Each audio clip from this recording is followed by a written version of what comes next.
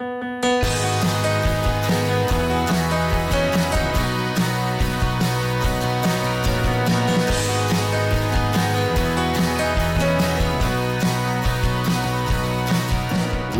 back here on the Footy Talks podcast. It has been a busy couple of weeks with MLS Cup and, of course, the international window as well. And quite frankly, I got a lot of soccer fatigue. But as always, that has worn off very quickly. And I'm back to being pretty excited about the offseason and what that could bring for Toronto FC. So we'll preview that on this week's show.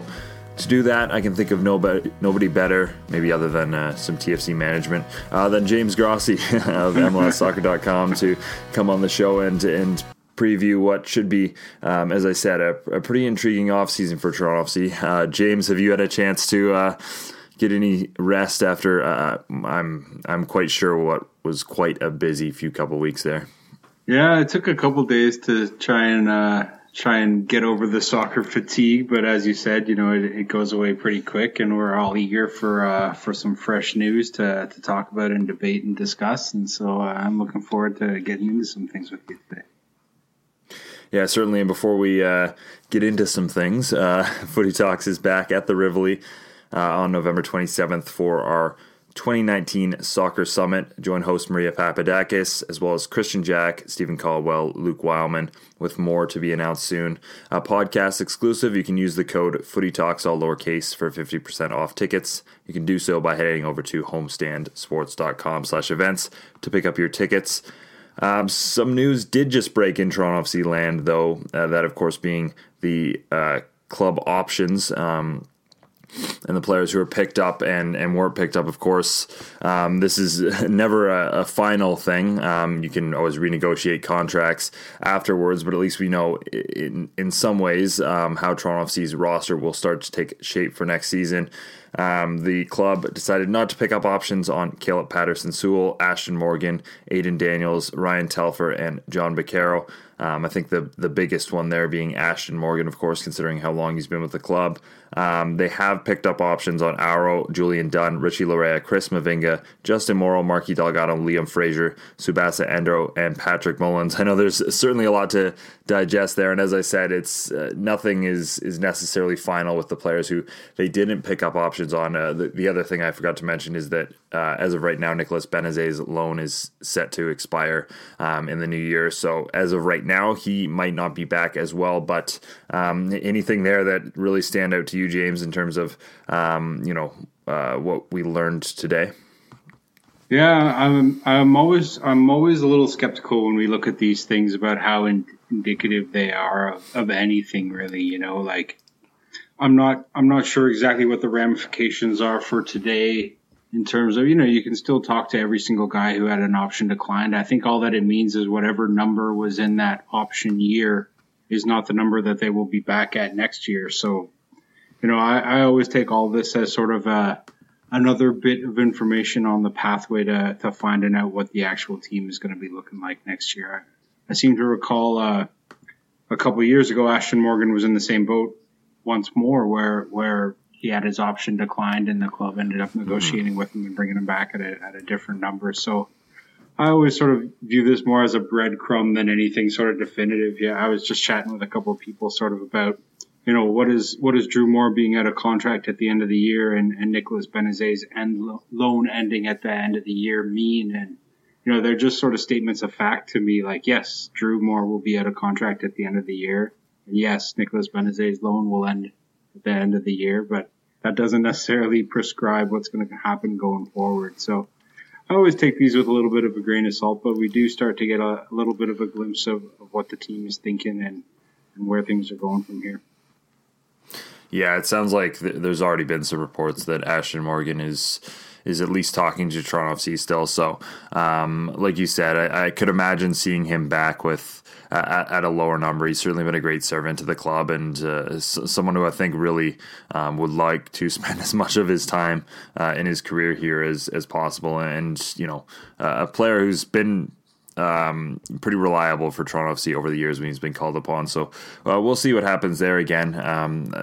Nothing finalized there. What has been finalized was the first trade of the offseason, sending Jay Chapman to Inter Miami for $100,000 in general allocation money.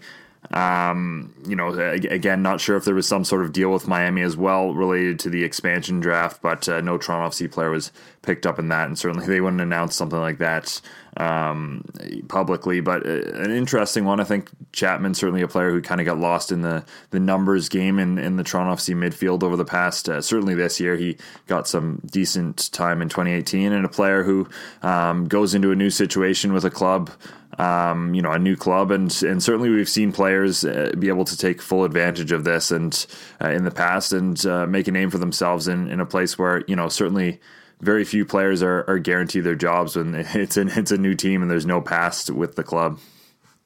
Yeah, they kindly waited until after all the press conferences were over to announce this one. So, we weren't really able to ask anybody any questions about it and or see how Jay felt about making the move. But whenever something like this comes about, you sort of have to presume that the player was up for something different. I've spoken to Jay a couple times over the years, and he was always pretty adamant that being a Toronto guy, this is where he wanted to be playing, and it's become pretty evident as well over the years that he wasn't necessarily going to get the chance to find the regular minutes that you really need as a professional. And this is a guy that's sort of been on the fringes of the national team as well. John Herdman is a big fan of what he brings, but if you're not playing week in, week out, it gets really hard to be considered for a role like that. So, I'm pretty excited to see what Jay's capable of in a new team. As you said, whenever a whole new team is coming together, it's always really hard to tell who's going to be the one that sticks their head up and manages to get those minutes in the midfield. But with another Canadian guy, David Norman Jr., down there in Miami, it'll be one for us up here to keep a close eye on. Jay was always a guy that came into the league with a ton of talent, but he seemed to always get sort of bumped down the depth chart every year. And I think part of that is that he plays in that position on the field where with the introduction of TAM and GAM and all those allocation monies, it seems to be a pretty key spot that teams hone in on to bring in that high-priced international talent. And, you look at a guy like Jay, and he was behind Victor Vasquez for a while, and then he's behind Alejandro Pozuelo. And, for a 22-year-old coming out of college, it's pretty tough to steal minutes away from guys who are seasoned veterans the way that those two guys have been there. And I think one of the things that I always struggle with when talking about a young player like Jay is sort of what's better for you as a developing professional. Is it better that you get those minutes and you get those games and you get those reps in, or is it just as good or good in a different way that you get to train day in and day out with the likes of guys that he's trained with at Toronto and have some of the experiences that he's had? He goes to Miami as an MLS Cup winner. He goes to Miami as a guy who's been through the CONCACAF Champions League and who's lifted trophies with the club. And so that sort of experience, you can play as many games in a year as are possible, and you don't necessarily have that same experience. So it's always a balancing act between what the right situation is for a guy. But, I think he's coming up. He's no longer a young player per se. And so that chance to sort of be one of the names on the team sheet week in and week out was probably too good for him to pass up. And I have to presume that he was looking forward to a new challenge, given how few and far between minutes here in Toronto have been. And it was very much time for something like this to happen to a guy like Jay. It was, Toronto has a good crop of young players that they're really interested in, and that midfield is so congested in Toronto that, I'm not sure he was ever really going to find the minutes that he wanted. Yeah, and I think you'd like to see that ambition from a player, certainly, as you said, a player who is on the periphery of the Canadian men's national team to go to a spot, to push to find minutes when maybe his club situation isn't necessarily conducive to him getting major minutes at the moment. So I do like this move from Jay Chapman. Now, that being said, certainly you would expect Miami to spend a lot of money in that area of the field, but who knows what system they play and what opportunities Chapman is afforded there. So it's a new look. It's a new opportunity for him, and one that certainly I think he has all of the talent to take advantage of. So that'll be certainly one that I'll be watching throughout this season and give me a little extra reason to watch Inter Miami as they start their debut MLS campaign. Now, probably the biggest news of this offseason for Toronto FC, other than maybe an incoming player, again, potentially depending upon this contract itself, is the contract of Captain Michael Bradley. Will it be a targeted allocation money contract? Will he come back as a designated player? Certainly now that his option was not picked up after the MLS Cup final loss, there's some negotiating to be done. What's the latest you've heard on that, James? And potentially when you think we might hear the news? I know the club put a something of a deadline on it, but I guess we'll see if that happens. Yeah, it wasn't so much a deadline as it was sort of a timeline that they were shooting for, and right. And I think one of the big questions, and this sort of goes to the roster announcements that we just saw, was that we're entering into a CBA negotiation this offseason, and so we sort of have no idea exactly what rosters are going to be structured like next year. A lot of things could change. These designated player TAM designations could all go by the wayside depending on how things shake out. And so there's always going to be a lot of uncertainty heading into this offseason. And now that I think about it, I'm sort of wondering how many of these options not being picked up were a function of we don't quite know how the money is going to sort out by the end of this winter. So lots to sort of keep an eye on. When TFC's announcement was a couple hours late, I was half expecting them to announce Bradley today, and they put a 7 to 10 day window on this being one of the first things they wanted to get sorted out heading into the off season. And today's day 8, so between us recording and this going live, there we might have to do a little bit of an update. But I sort of the general tone from taken away from that locker clean out day was that this was just final details that had to get sorted out, and how that all shakes out, what the terms are, all that sort of stuff is I'm sure what they're going through right now. And it sounded like Ali Curtis and Michael's representatives have been in contact regularly throughout the season, but it wasn't a a lot of times the ticking of the clock that we hear is because a player can sign a pre-contract somewhere else, or he can go on a free and stuff like that. And I just don't know if that's quite the concern that you have with Michael right now. If he's happy in town here and his family is happy in town here, then, there's not the same business impetus that we see in a lot of these decisions, where as soon as whatever control you have over a situation dissipates, then somebody else is going to swoop in and come to terms that you can't exactly match, or you lose control over in a way. I think, as you said, it basically comes down to a TAM or a DP situation, and as I said, who knows what those labels will mean in the near future. So there's a lot of really intriguing things to come out of this. TFC were pretty adamant that if their third DP spot were to open up while they re-sign Michael, then they would most definitely be adding a third designated player. So it's one of those things where what's best for the team, what's best for Michael, there's a lot of moving pieces. I think one of the things that's more fascinating, if we presume that he is going to be back, or even in the off chance that he isn't, is what does that midfield look like on a day-to-day basis? Michael's a guy that anytime he's around, he wants to be on that pitch, he wants to be playing. We've seen Liam Fraser sort of champing at the bit to get minutes, and we got Noble Okello fast on his heels to get some time in the middle of the park too. And as we talked about with Jay Chapman, it's pretty tough getting minutes in that TFC midfield. And, between Pozuelo, who wants to be a number 10 next year, which is another piece that's going to have to fit into the midfield somehow, and Marky Delgado and Jonathan Osorio and Michael Bradley, it's going to be fascinating to see how they sort of navigate a season with so many guys that want to be out there for every single minute. Yeah, I think you bring up a great point with the CBA and kind of not being fully sure what rosters will look like next season, and maybe how that relates to some of the moves that Toronto FC have made today and will make. At the same time, I think certainly the chaos of last offseason for Toronto FC, I think they're going to want to get as many deals done as they can early on in the off season, and give themselves an opportunity here to maybe take some more time and not have the stress that they had last off season with the Pozuelo complications. Certainly, I don't imagine they'll go through a situation like that maybe ever again, as wild as that was, but kind of how that handicapped them in terms of their ability to go out and then get wingers and some of the other players that they had to add a little later on in the season. So I wonder if that's a big part of the Bradley discussions as well, is wanting to get something done as quickly as possible, so that they have a chance here to have a little more control this offseason.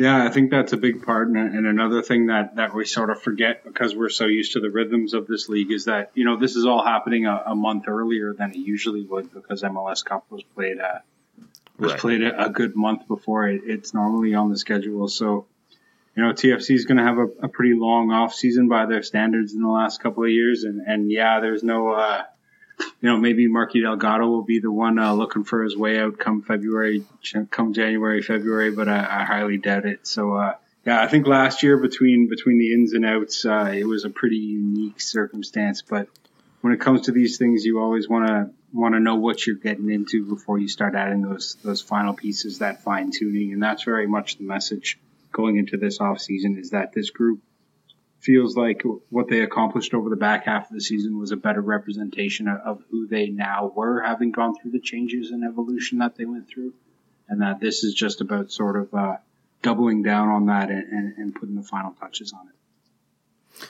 You mentioned this earlier in your point, but Liam Fraser, I wanted to talk a bit about him just because that was another bit of news coming out of the season-ending press availability, was the idea that he could go out on loan. Now, the main quote more relates to the fact that Greg Vanney recognizes that Liam Fraser, and with the performances he put in this year, needs to see significant minutes this next year, whether that's with Toronto FC or he mentioned the potential possibility of a loan if things aren't necessarily shaping out with Toronto FC. He did also say that he would be open to looking at Fraser alongside Michael Bradley, which is something that he hasn't seemed necessarily all that want to do in the past. But I think Fraser certainly is in terms of the young players for Toronto FC maybe the most interesting going into this offseason, because certainly he's been the most consistent performer for Toronto in this, in the past in this past season,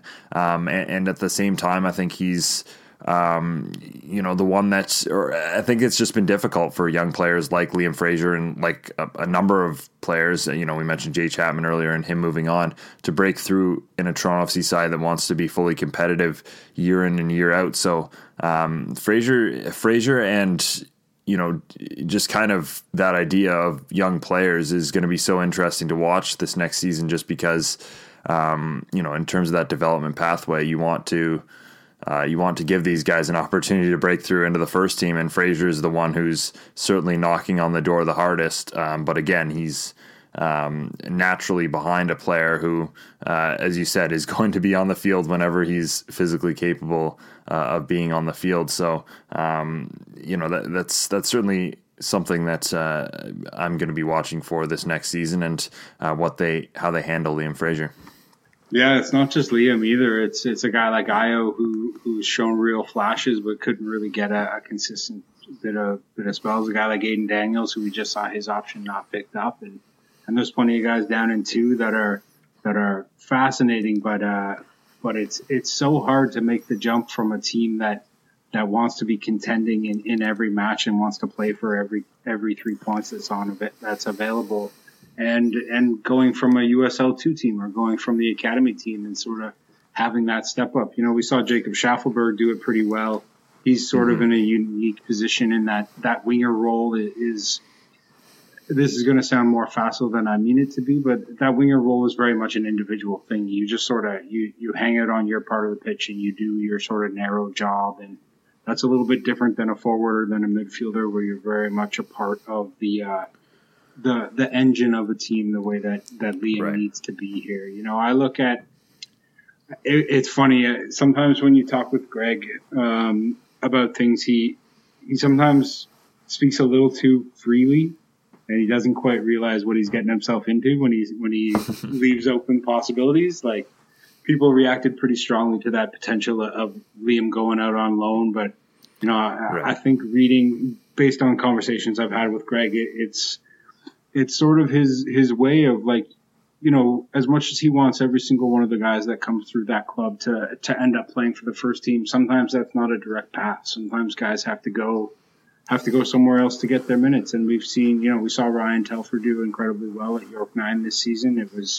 I was a little surprised that his option wasn't exercised, but I mean, that's as we talked about already, that's sort of just an update on where things currently are. And a guy like Liam, it falls into that same Jay Chapman thing of how long is just training alongside guys good enough before it ends up stalling out your career. And so I didn't read too much into that. Greg talked about the possibility of the two of them playing alongside each other, which I think works. I don't know if it works in the 4-3-3 that Vanny wants to play, but I think if we want to go super deep on things, one of the things that I find fascinating about this upcoming year, given how much of a change the team went through this year, was something Greg talked about way back before Jovinko left and before the Vasquez stuff going on, was that he wanted this team to be very fluid in how they approach things, and he wanted things to be deliberate. He wants them to play a style where you're looking to set things up on the pitch and everybody is on the same page. And we saw a couple of plays this year where that very much worked out, and they were basically goals that he drew up on the chalkboard. And you never want a team to be super predictable, but there is something handy about having the way that a position is played within the team, the way that a role is constructed, being so predictable that you can sort of plug and play guys. And whether it's Michael in the midfield, whether it's Liam Fraser in the midfield, whether it's Noble Okello, the center backs know exactly where that guy is supposed to be. They know that he's going to be an option, and he knows where everyone in front of him is going to be. And it's a plug and play sort of system. And so I think that the fact that it's been a pretty tumultuous, 2018 didn't go the way that the team intended it to. And then this evolution was always to the winger system, was always sort of in the cards, but I think it sort of got accelerated a little bit more. Like, it's funny, but like, what would this season have looked like if you had Victor Vasquez and Sebastian Jovinko in that team? Like, it's strange how quickly things can change at just with one or two decisions sort of coming up that completely make things random. Now I've gone way off tangent here, but I don't quite know exactly how Liam and Michael played together. I think the other complication is the same one that we talked about with Chapman. You throw Osorio in there, you throw Delgado in there, you throw Pozuelo in there, and you need about 8 guys in the midfield to get everybody out on the pitch that you want out there. And I think there is something to be said for having that sort of competitive level within training. And we've seen Liam take some pretty big steps forward in terms of his ability to step onto the pitch and to be decisive. That US Canada game was just, I didn't know quite what to expect when he was thrust into that, 20 minutes into the game when Mark Anthony Kaye goes down, and he was fantastic on the night. The question is always going to be, can he be that fantastic every night? Can you get that reliability and reproducibility from a player? And that's always the challenge for a young guy. But, whether he goes out on loan, I don't know, man. That's one of those things that they will probably sit down with Liam and they'll scope out a plan and they'll find out what he wants to do and what's best for him. And this goes back to what I was sort of rambling about with Greg. The decision won't be made just on what's best for TFC at the moment. It'll be made in conjunction with the player on how to best move progress his career forward. Yeah, speaking about, I guess, other young players as well, which young players are you kind of looking at this offseason in terms of the potential to take a step forward and find themselves, more consistent roles within this first team? Because, as you said, there are a number of players, certainly with Toronto FC2 coming up, and you've got your Ayo Akinolas, you've got your Julian Dunn, who's in the conversation as well, got his contract option picked up today. There's a couple of young players who are in and around that first team, but certainly we didn't see for any extended period this year that, given an off season and given one more year of development, could potentially take a step forward. Who are you going to be looking out for as we progress into the 2020 season? I'm sort of a terrible judge of quality when it comes to these guys. I sort of see the things in them that could make them great at this level, and it's always a matter of both how much do they seize the opportunity when they're given it, and how many opportunities are they given, and it's sort of that balance between the two. Julian Dunn had a tough year this year. He had a couple of injuries that kept him even out of the TFC2 lineup for a long time, and Ayo is a guy that's sort of, when he gets those little glimpses, he looks great, but they're just too few and far between to really be an adequate replacement for a player like Jozy Altidore, whose goal scoring record, even in a year like this, was outstanding. And so I don't think it's wise to really sort of rush guys. Schaffelberg was a guy that we saw some electric things from this year, and then he basically disappeared from the lineup for a couple of months. And I think that's very much one conversation that I had about Greg regarding Greg Vanney regarding the roster composition is that, by the way that the rosters are structured, you have to lock in a player who you aren't quite sure what they're capable of on a 1 year, 2 year basis. So a guy like Julian Dunn gets signed when Toronto was heading down to Colorado last year.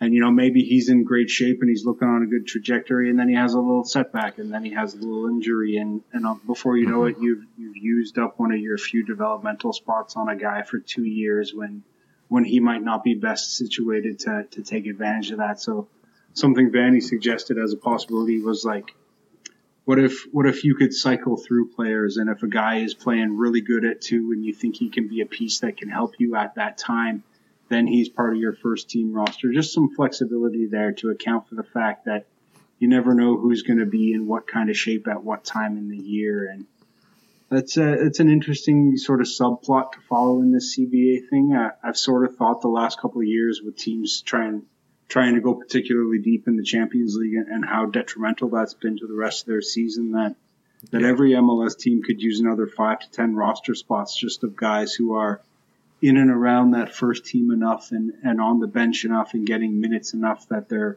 a little bit more ready to contribute. And so how that shakes out, if MLS really wants to compete with, the roster of a Tigres that's got 60 professionals on it compared to the 25 plus that you're allowed here in MLS, is something to keep an eye on. In terms of 2, there's some really interesting guys down there. There's the flashier guys. Jaden Nelson, I think, is a guy that we'll see sooner rather than later.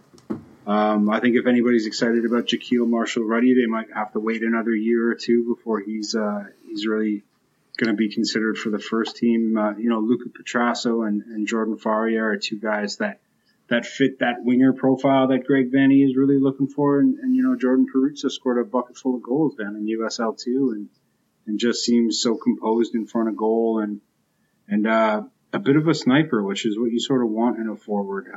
And then even Ayo, there was always going to be a battle between Ayo Akinola and Jordan Hamilton this year to see who would pick up those minutes left on the table when Jozy wasn't there, and Jordan down in Columbus now, or at least he was this year. I'm not exactly sure what his status is on roster compliance day or whatever it is that we're calling today. But then there's a bunch of other guys that I think are ready for another challenge. You look at Rocco Romeo, who was over in Denmark for a little bit this year before coming back. Robert Boscovich, who spent some time with Ottawa, though his minutes were few and far between. And I've consistently been impressed with Matt Sergel, who's just such a reliable and strong driving midfielder, sort of a box-to-box kind of guy. But, that TFC midfield is basically impossible to get into. So I think it's going to be a while before we really see that true pathway of TFC Academy to TFC2 to the first team sort of come to fruition, just because the jumps in between the various levels is just so high that being able to make it is pretty tricky. But there's always that possibility. There's always going to be that space when TFC gets together for training camp in the spring, or I guess it'll be more appropriately called the winter around these parts, at least in January, and head down to California. They'll be traveling with a big group of guys, and Tariq Muhammad will be there, Dante Campbell will be there, some guys that have sort of been in the system for a couple of years. So it's anybody's guess who the next one to sort of emerge is going to be, but it's something to keep an eye on for sure. Yeah, and we do know developing homegrown players is a high priority for Ali Curtis now. A bit of a different situation here in Toronto than it was in New York Red Bulls, I think, in terms of the maybe the investment that Toronto FC has been willing to make in past years in terms of their roster, but certainly still something that I know Ali Curtis wants to focus on and continue to develop within this club. So that's something to watch. But I did want to talk a little bit about something you mentioned earlier on the show in terms of Toronto FC's roster and maybe having more of an identity, because we did see things switch pretty often this season in terms of very early on. We knew that Greg Vanney always wanted to play a style that was, dependent on wingers, but then very early on in the year, he didn't necessarily have those players in order to play that system. Got them a little bit later, but then was without, a Josie Altidore level number 9 at least towards the end of the year, so had to play with the false 9 system, and obviously that got them to the final. But maybe in some ways that was the difference in the final, was the fact that Seattle knew their system inside and out, had this system that, as you mentioned, pretty plug and play with the 4-2-3-1 that Schmetzer's instilled there, and they're very flexible in terms of who can play where. But Toronto FC not necessarily knowing their system to the same extent, and I think that's something that will certainly be a big goal for this offseason for Toronto is finding a solid identity and finding a way to be able to instill that throughout the club and have a number of players who can fit into those positions.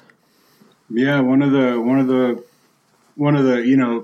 end of season media press conference locker cleanout day is always a bit of a marathon. You're up there doing interviews for about 4 hours, and TFC kept it pretty minimal this year. I think we only spoke with 6 players and club president Bill Manning and the GM Ali Curtis and Greg Vanney himself. But it's still about 4 hours, and you end up with a 45-minute interview with Michael Bradley that you're sort of combing through over the next couple of weeks. But I think one of the fascinating things that sort of flew under the radar a little bit was that, when asked what the team needed to add, aside from, another attacking piece, somebody to chip in a little bit more goals, one of the things that Greg Vanney really highlighted was that he just wanted some time to get on the training pitch with these guys and to work on the system and to get them all on the same page and to get to make the most of who they can possibly be by solidifying that identity and by making things clear on the pitch for guys and just by getting guys time together. You look at a guy like Erickson Gallardo who came in with not a whole lot of fanfare. I don't think a lot of us have been really keeping an eye quite on what had been going down in the Venezuelan league recently. But massive fan. Right. Oh yeah. Forgive me for being so presumptuous. He's a guy that brings some really exciting elements to the team, and it's something that, I think one of the criticisms for TFC going into the playoffs was they didn't really have that kind of threatening transition speed that could really hurt a team, or that could really force a team to be careful about how many numbers they committed forward. And, Tsubasa has a little bit of speed. Nicolas Benezet isn't slow by any stretch of the imagination, but he's not the kind of player that's really going to steal 30 or 40 yards for you. I think the only guys on that team that could have done that would have been Schaffelberg or Gallardo, and Josie does steal you that bit of territory, but that's more because he is so good at being physical and holding up play that he can gain that territory for you. And so TFC were just far too slow in the transition. They weren't really a threat on, if you committed numbers forward, TFC wasn't going to blaze up to the other side of the pitch and do any damage to you. And Gallardo was a guy that Vanney said was looking really good in training, and his acclimation to his surroundings, coming to a new country, coming to a new team, had just sort of come a little too late to really be a factor in the playoffs this time around. So he's definitely somebody that I'm going to keep an eye on for next year. And I was, when I mentioned before that Toronto wanted to have that sort of plug and play thing. That sort of, all right, everybody knows what's going to happen here. I went back and had a look at the assist that Gallardo put together for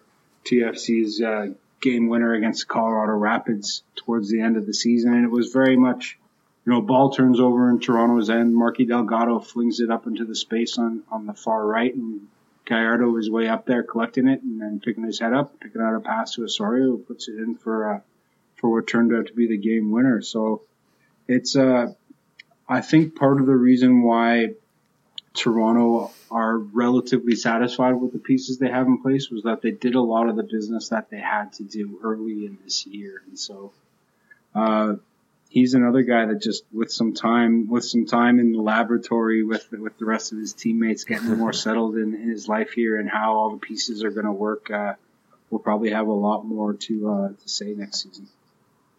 Yeah, again, we don't know exactly what MLS rosters are going to look like when the season opens, but given what we do currently know, going into this offseason, what pieces do you think Toronto FC needs to add in order to, maybe take that step to the next level and get back into, I know they did finish at the end of the season, they did finish in a decent position and obviously made the MLS Cup final, but I know certainly up with this club standards and what management considers to be the goals here, that won't be fully considered a successful season. So what do you think this team really needs to add to compete with your Atlantas and your New York Cities in the East, and obviously LAFC and among other clubs out West? I think, and this was very much the message that was coming out, was that they need somebody else who's going to be guaranteed goals. You'll have Josie and you'll have Pozuelo, and both of them will chip in a fair amount of scoring, but you need that, whether it's Jonathan Osorio, whether it's Justin Morrow, as it has been in the past, you need somebody else to get up there and contribute with double-digit goals. And so, I have a lot of time for Patrick Mullins. I think he's a very useful piece that if given his chance, he can have an impact. I like the direction that Iowa is heading in, but I think he just needs to find that sort of consistency to be the kind of guy that's a constant threat whenever he's out there. And as I mentioned before, I think Peruzza is a guy that's sort of on the bubble in terms of maybe getting close to earning himself a first team deal with the contributions that he's been putting in for TFC too. But if you can bring in another guy that's going to be a guaranteed 10 to 12 goal scorer for your side, I think this is a team that much though they weren't exactly slouches in the goal scoring department. I think I wrote this a couple of weeks ago. They scored 57 goals this year, which was like good enough for, I think there were maybe 4 or 5 teams in the whole league that scored more goals than them. But if you compared that to their 2017 treble season where they scored 74, having those extra kind of goals will cover up a little bit of the occasional defensive mistake. If you're going to score 2 or 3 a game, then it's all right to concede 1, which is something that TFC's done an awful lot of this past year, and something that I know they were pretty displeased about. Aside from that, really, I think it comes down to depth. It comes down to having pieces that can step in when needed. We can talk about whether that's another body at forward, whether that's with the losses today or the presumed losses of Telfer and Daniels and Morgan, and possibly Benazet as well. They're going to need some other bodies to fill in those positions out wide. They're probably going to need another fullback or two. Could they use another defender? Probably, but I don't think you're looking at a top 2 or top 3 defender that needs to come in. I think you're looking at somebody who's got some experience, or maybe is on the backside of their career if in fact they do feel like they need to add a little bit more there. I think that's about it. Like, it's funny. One of the other statements from Locker Cleanout Day that sort of stuck in my mind was, Bill Manning reiterated something that the club had been pretty adamant about before, was that it's not just about getting the right player on the field, it's about getting the right sort of character in the room. And this TFC group it's a group that's pretty confident in their abilities, and when you have a room that's sort of been together for as long as they have, you have to be sure that the people that you bring in are going to mix well with that group. We saw a pretty disastrous start to 2018 in terms of they brought in 3 quality international players that we were all pretty excited about in Gregory Vanderveel and our good friend Agar Akeche and Aro. And it's telling that only Aro is left, and he was perhaps the least heralded of that trio. And we never quite know exactly what went on behind the scenes, but a locker room can be a pretty fragile thing. And I feel like this group feels like it's in the right place. It feels like they're all pulling in the right direction. And you don't really want to throw that out of whack just because some big interesting name gets floated across your desk and becomes a possibility. And so what Manning actually pointed out was that, Omar Gonzalez was the guy who came in, and just his attitude and his professionalism was just something that bolstered what was already going on in that room and just provided some assurance that the group maybe needed to take it to another level. And so assessing the character of guys is always, we can all look at the stats and we can all look at the highlights, but just how the guy's going to be on the other hundreds of hours that you spend around the training pitch when you're not actually playing matches is just as important. Before we finish up on the show, I did want to talk a little bit about the international window and what it meant for the Canadian men's national team. Obviously, a pretty difficult one, all things considered. A bit of an opportunity missed for Canada in terms of what would have happened if they had drawn or obviously beat the United States. Now looking like they're 15 points behind El Salvador for the sixth and final spot in the Hex. So I guess kind of looking forward here, it does now look like they'll probably be in that lower tier of World Cup qualifying, which will mean almost a lot more of the same in terms of the way they had to qualify for the Gold Cup and Nations League this past season or this past year. So, what do you make of that? And I guess the potential opportunities that were missed and the potential opportunities that now Canada maybe has, because in some ways, obviously, it would have been incredible to go into that Hex, and again, there's definitely more World Cup qualifying opportunities in the Hex than there is in this second tier round. But at the same time, the CONCACAF is getting that little bit deeper, and you've got sides like Curacao and Haiti and some of those other teams now that are pretty difficult to play. So Canada's going to have some challenging games. It's just it's going to be dragged out quite a bit, and maybe not the best opponents over the next little bit once again. No, I was kind of surprised at the general reaction to Canada, slipping up down in the U.S. If anybody expected that it was going to get easier after beating the U.S. here at BMO Field, then they clearly haven't been paying attention to Canadian soccer enough for the last 10 plus years or whatever it's been. Progress is rarely, if ever, a straight line sort of thing. And that 2-0 win in my many years of following this national team, that 2-0 win was genuinely one of the best moments that Canadian soccer has had in a long time. And we all sort of should have expected that the U.S. would have a reaction to that, and that it was going to be a lot tougher to go down to Florida and to get anything out of that.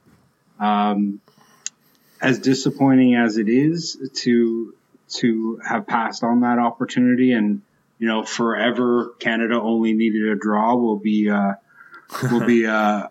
statement that jangles the nerves of every Canadian soccer fan. But all that they can do is sort of put their heads down and keep working. John Herdman hasn't been in charge of this program for all that long, and they will be hitting the tape, and they will be looking at what they did well, and they will be looking at where they fell flat, and they'll take that knowledge and glean from it the lessons that they have to take. And I think those lessons are when Canada is playing at its best and everybody is pushing in the same direction, they can play at this level. We saw bits of it against Mexico in the Gold Cup, and we saw it against the U.S. at BMO Field.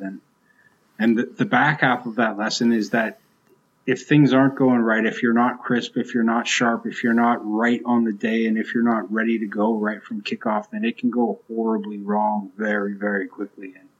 And the line between success and failure, especially with CONCACAF getting better, is so fine. And you have to take every opportunity that you get. When I sat and watched Canada play the away match against Cuba in the Cayman Islands and come out with a 1-0 draw, that was sort of a warning sign for me that maybe this team that we've seen steamroll through their CONCACAF Nations League qualification wasn't quite able to make sure that when the next 90 minutes came, they were going to definitely be up for it. And, playing on the road in this region is never easy. The travel in this region is never easy. But if Canada had not gotten that 1-0 win down in Cuba, then it wouldn't have mattered whether they beat the U.S. or not. And so this is very much about taking every chance you get and being ready for that chance. And I think you have to look at this as having been a bit of a missed opportunity, but at the same time, all you can do now is take the lessons from it and move forward. I don't think enough has necessarily been made of just how difficult of a task was sort of laid at John Herdman and company's feet going into this. You think that the way you get your way into the Hex is to play into the Hex, and then all of a sudden the points classification system that's going to be the determinative factor ends up getting changed to the last minute, and you haven't had friendlies, and you're fighting against years and years of bad results in order to try and make up the points to get in there. So it was always going to be a bit of a challenge, and I think in the elation of that win over the U.S., it was easy to sort of look past the fact that the task at hand was always a little bit more challenging than we might have been ready to accept. And as far as the secondary pathway to qualification, I sort of look at it two ways. There's a part of me that thinks that it can be good for this team, and that we don't quite know the schedule yet or how intense it's going to be, but Canada will have regular and important games for whatever the time period is that this pathway takes them to the next World Cup. And that will be important for this program. This is a team that far too often we've had the brief glimpse of, okay, World Cup qualifying is on. Oh no, now it's over and the team won't have a meaningful game for another 2.5 years. And so just having a group that comes together and that gets together every couple of months and that's on this same mission and that keeps having hurdles placed in front of it, that can only sort of be good on the whole. I think the worry is that if you were in the Hex and you were playing the U.S. and Mexico and Panama and Costa Rica and all these teams, you're perhaps going to be more prepared for the level of competition that you're going to reach at that final stage. And CONCACAF's record at the World Cup isn't great to be candid. And so if Canada gets there, if any team gets there by outpacing the likes of Curacao and Haiti, then I don't know if that necessarily prepares you to go up against Brazil or Germany or anything like that. So that's a risk, but we'll save that worry for another day. I think what this does do, though, is it gives Canada the chance to reinforce those lessons of how important it is to take every 90 minutes as they're presented to you, and to remind that you might be going to Belize, you might be going to play Cuba in the Cayman Islands, as I mentioned before, but if you're not up for it, if you're not ready, if you're not focused, you're going to get punished in this. And that's such an important lesson in this region. And so while it might be disappointing in the short term, I think in the long term it sets them up to do better next time around. Yeah, and this is a Canadian team that has shown an ability to learn lessons, obviously coming off that Gold Cup and then being able to get that big result against the United States, even the 2 games against Cuba. Again, like you said, there was very much a chance that Cuba game could have gone wrong, especially, Dino Henry gets sent off, but they were able to see out that result. And so there is an indication here that this Canadian team can learn lessons, and obviously this is another lesson that they have to learn. And as you mentioned, it's never going to be easy to go away in CONCACAF and get results, but it's something that they're going to have to do if they want to get where they need to be. And there's going to be more difficult places to go to than Orlando with 10,000 fans or so. So it's a difficult result, but we'll continue to track the team on this podcast, and certainly there'll be a lot more big games over the next couple of years. I guess dependent on on where those games are played. But like you said, it'll be nice in some ways to not say Canada's out of World Cup qualifying like 2 years before the tournament itself happens. So we'll have quite the ride either way to watch with this men's national team. But I think that brings this week's podcast to an end. There'll be a lot more discussion, obviously, on Toronto FC's offseason and Canada as well in the weeks to come. But for now, we'll end this show. James, thanks so much for joining me. Oh, my pleasure as always. And I'm just checking my inbox to make sure no news is dropped while we were recording. I think we're good for now, man. So. Yeah, I've had my eyes on the Toronto FC Twitters as well. So, maybe you'll hear us again in a couple of minutes with special with emergency edition. Yeah, exactly. But at the moment, it doesn't look like anything major is going to break for Toronto FC at the end of the day. So, again, thanks for listening, everyone, and have a good weekend.